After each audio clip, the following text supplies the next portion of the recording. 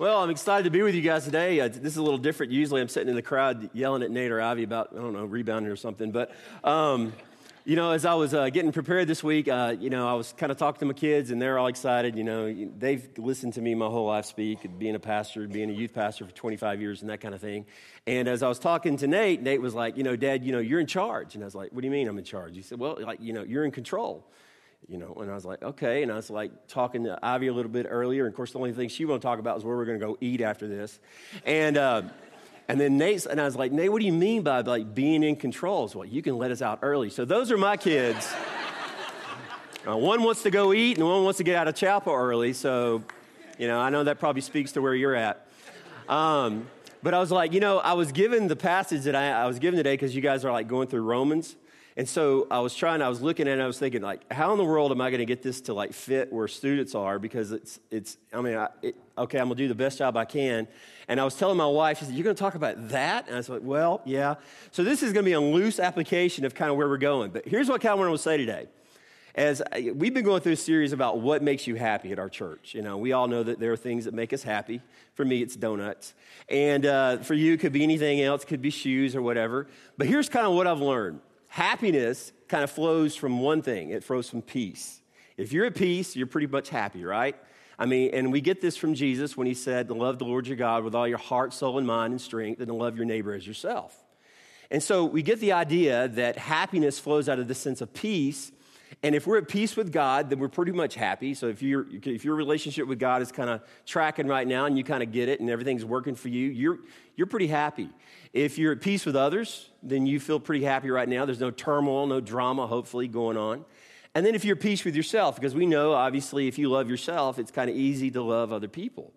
And so as I was looking at this passage today and kind of looking at kind of what we're speaking about, my wife actually kind of brought this application into it because what we're going to be talking about is kind of how to get along with other people, more specifically your roommate. Now, this would have worked better probably in September, right? Because, like some of you are like just praising God. This is in the semester. You get to leave that bozo that you've been living with. But I understand where you're coming from. And so I kind of want to apply this to where we're at because we all understand what it means to live with someone that's difficult. I do very specifically understand that. Now, here's what I know about happiness. Anything that undermines your peace undermines your happiness. So if you're in turmoil in a relationship, if you're in turmoil with God, if you're in turmoil with yourself, you're unhappy. You're probably miserable. So this more specifically is going to apply to maybe the other people in your life, but maybe those people directly that you have to live with. You know what I mean? Because your friends are the things that you choose to do free time with. You go out and you choose to do these things, and those are the people you have no choice but to go back and stay in that room with that person that you have to get along with. So I'm going to take this passage, and I kind of speak from experience, because in college, I didn't have the unique experience that you have. And that unique experience is that you hopefully are going to school with other followers of Christ. Now, I understand that even in a Christian college, there are people here who are still trying to figure that out. And you don't really kind of know how your faith and whether or not you're going to take this very seriously. But the cool thing is you're in an environment where you're being influenced. Now, I grew up in a Christian home, a faith-based family, and, I don't know, being a pastor is kind of in my blood because my dad was a pastor, my grandfather was a pastor, so I'm kind of doing the family business, I didn't really have a choice. And so in doing this, I was always around believers. And so when I went off to college to play JUCO basketball, I was immediately thrown into an environment that was just totally not something I was used to. And I was around these, unbelievers, crazy roommates who pretty much cared about two things, basketball and how many girls they could bring back to the room. And so one thing I didn't know about going into college is that I was going to have multiple roommates, and that was going to be girlfriends who lived with me, and how that was going to flesh out. And then after transferring to Auburn, I had another roommate who was just like, had no hygiene. And if you've ever kind of pictured this person in college who somebody never taught them, quit pointing fingers and hit people right now, but, if never taught them hygiene, didn't have any manners. I came home one day, and this guy literally had a pile of clothes in our bedroom reaching the ceiling. It reeked so bad that our neighbors were knocking on the door saying, did somebody die in there? And, it was kind of like that. So I kind of get the experience of what it's like to be forced into a situation where you got to live with someone. So I want to look at this from a perspective, and I kind of want to throw this out there, and I want to jump into the background. Now, before I do that, before I get into the passage of Romans 15, I want to say this. Now, when Paul was writing this is a huge stretch, okay? Paul was talking to a group of believers, and you kind of track with me because you've been doing this and talking through Romans. Paul was talking to a group of believers who were coming from a whole bunch of different faith backgrounds. I mean, you had Jews becoming believers, you had Gentiles becoming believers, you had people who had like no faith background whatsoever becoming believers. And so they were dragging all of their traditions into their faith. And that makes for conflict, especially in a new group of people kind of trying to figure out their faith. Now, that conflict, obviously, Paul was writing about. And he was saying, now listen, I'm going to show you how you can have peace with other people. More specifically, the people that you're attending church with. So I kind of took that application, which is more specifically for the body of Christ, brought that to the campus here. Now we're going to go throw it into the roommate situation. So you kind of see where I'm going and how I'm tracking with this, right? Kind of see how I'm playing with the passage a little bit. So we're going to get into this. We're going to look at Romans chapter 15. And I kind of want to give you like 4 or 5 attitude adjustments. You know what an attitude adjustment is? It's when your parents come to you and say, you need to change your attitude. And I want to look at that from this perspective. So if you have your Bible and you want to follow along with me, I want to talk about this. Now, before we get into this is kind of what it says. Paul defines 2 groups of people. There's this weak group of people and this strong group of people.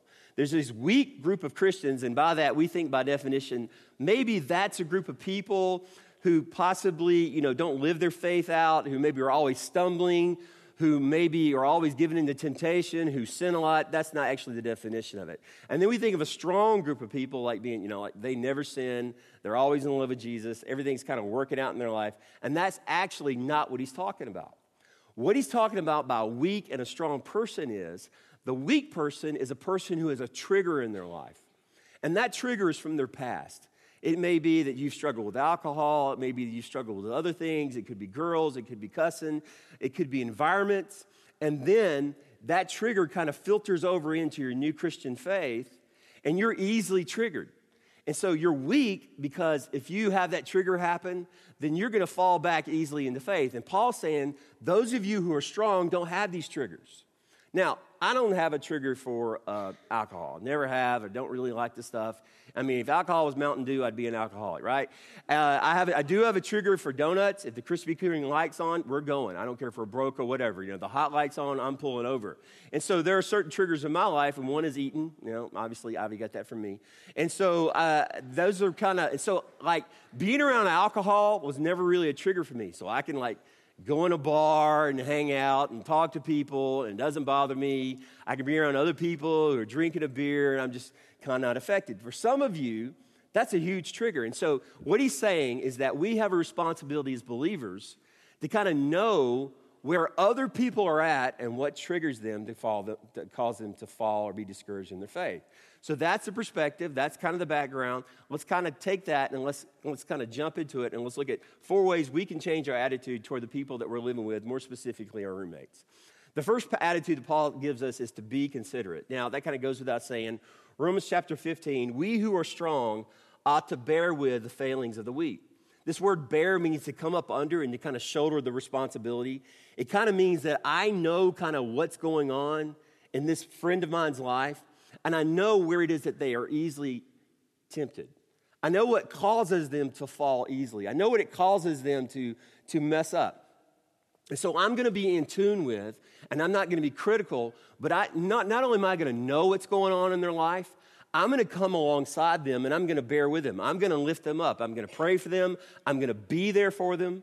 And so here's a question you probably have never asked, because the only thing you're thinking about right now is how to get out of this roommate situation. You can't wait because it's the end of the semester. But here's kind of where this is going. How can you invest in the person's life that you're living with? How can you invest in someone else's life so that you are actually encouraging them to grow stronger in their faith, to get over and past their past weaknesses, past their triggers, the things that cause them to fail, things that cause them to fall? And then he goes on to say, okay, listen, you got to be considerate. You got to kind of shoulder other people. You got to listen. You kind of got to be in the moment. And that's so hard, especially when you're in college. You got all these things going on.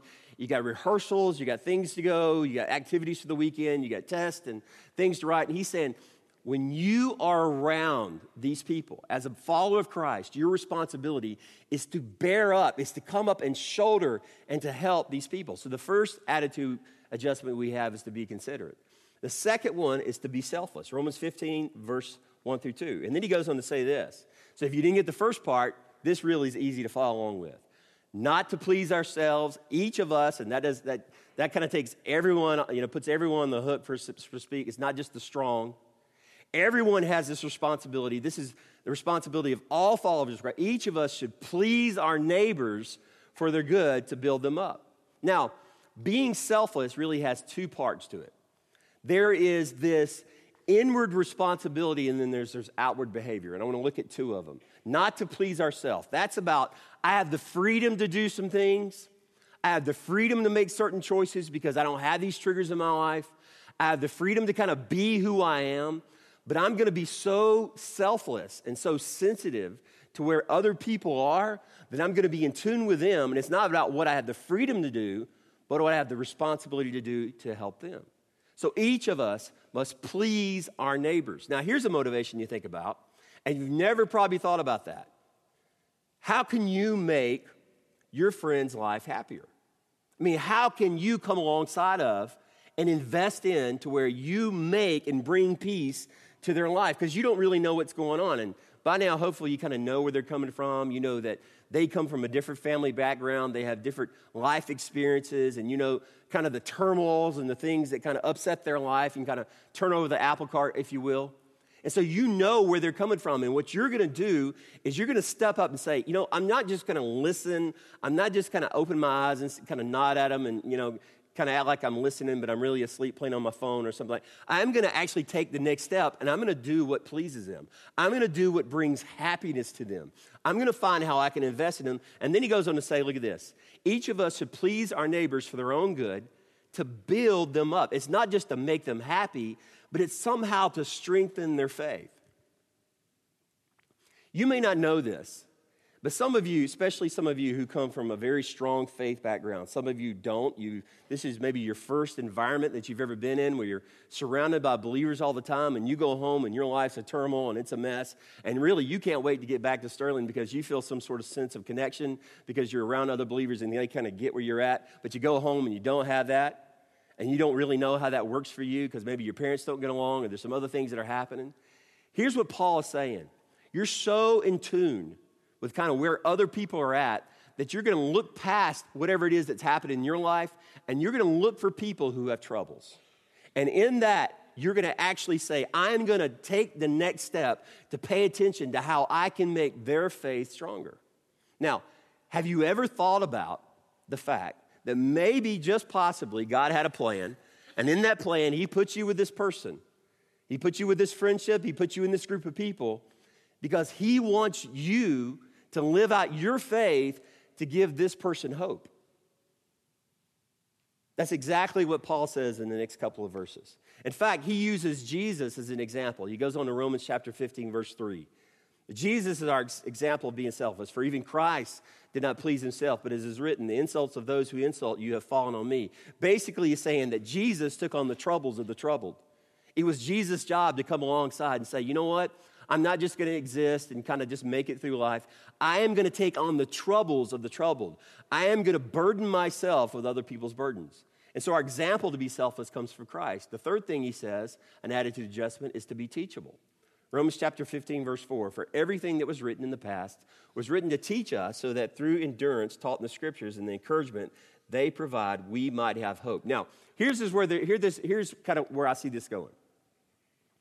Your faith, as it's tracking along and as you're growing in your faith, hopefully as you're learning more about your faith, as you're connecting more with Jesus, as you're falling more in love with the God of, maybe as you're just kind of figuring out, am I going to be more invested in my faith and am I going to take these next steps? He's saying that faith is not just you're just kind of an isolated situation, but rather God placed you at this point in time with this person in your life so that you can give them hope. Because by them looking at your faith, they find encouragement. By them watching you at certain situations and making unique decisions that are kind of unfounded and unlike anything they would choose to do, you give them hope. You help them to see there's a reality, and it's not just kind of like going to a Christian college and hearing all these things and talking about God, and yeah, we believe in Jesus. But it's a relationship-based thing, and they see that you have this relationship. They see the reality of that relationship, and that relationship gives them hope. And it all comes from the attitude of being teachable. It all comes from the attitude of knowing that in this moment, God has placed me here so that I can learn something in order that I can use what I know in order to help other people. So you may not think that that is a very significant point, but I really believe that God put me in those unique situations in order that being teachable in a moment that was really, for me, crisis moments of faith, in places that I didn't know how to talk about my faith, and even moments where I was so uncomfortable with what's going on in my apartment. You know what I'm saying? God could use me. He taught me how to share my faith with someone who'd never heard about God before. He taught me how to talk to someone whose parents had gone through a divorce when my parents were together. He taught me how to be in tune when one of my roommates went through crisis. And in those teachable moments, that hope that I gave actually allowed me at one point to take one of those crazy people who were living with me and one day when he was broken, sit on his bed and lead him to Christ.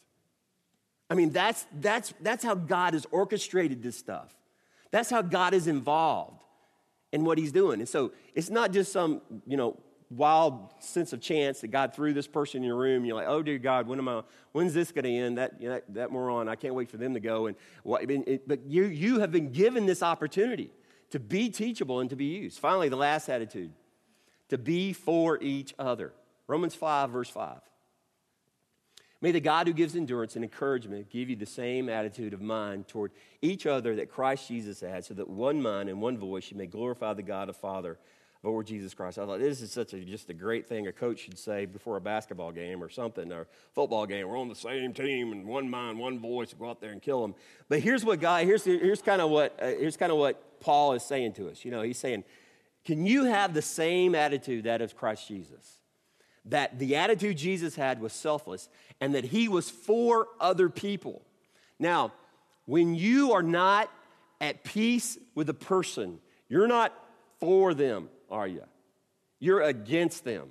They become somebody that has brought turmoil to your life, somebody you want to get as far from as you possibly can, someone you don't want to connect with, and the last thing you want to do is invest in their happiness. But he's saying the same attitude as Christ Jesus, that's the attitude you should have, to be for them. The endurance and encouragement that you have comes from the attitude of Christ Jesus. And with one mind and one voice, essentially, by you taking on Christ in those situations, you glorify God. And so here's something so unique you may have never thought about. That this situation that you thought has just kind of brought you down and discouraged you and you can't wait to get out of, God wants to use it to glorify him. God wants to use something as simple in your life as living with someone that you can't get along with to glorify him. And that all comes from your attitude. It all comes from how you back up and change the way you see how God has orchestrated this situation and how God wants you to be practically involved in the lives of others. So that's my 2 cents. And my conclusion is this. Do you want to have peace with others? Do you want to have happiness? If you want to, it begins with your attitude. It begins with where you decide, I'm going to change my attitude right now. I'm not going to see this as, like Satan's been involved and he sent me the devil to live with. Or I'm not going to see it like, I'm just kind of caught in the middle and I want to get out of this. I'm going to see this. God has given me this opportunity to be encouraging, to bear with, to step in order that I can have peace with others. And I essentially really believe that it does begin even with roommates and hopefully with a Christian roommate. Would you join me in prayer? Heavenly Father, I thank you so much for this day. God, I thank you for your truth. I thank you for your grace.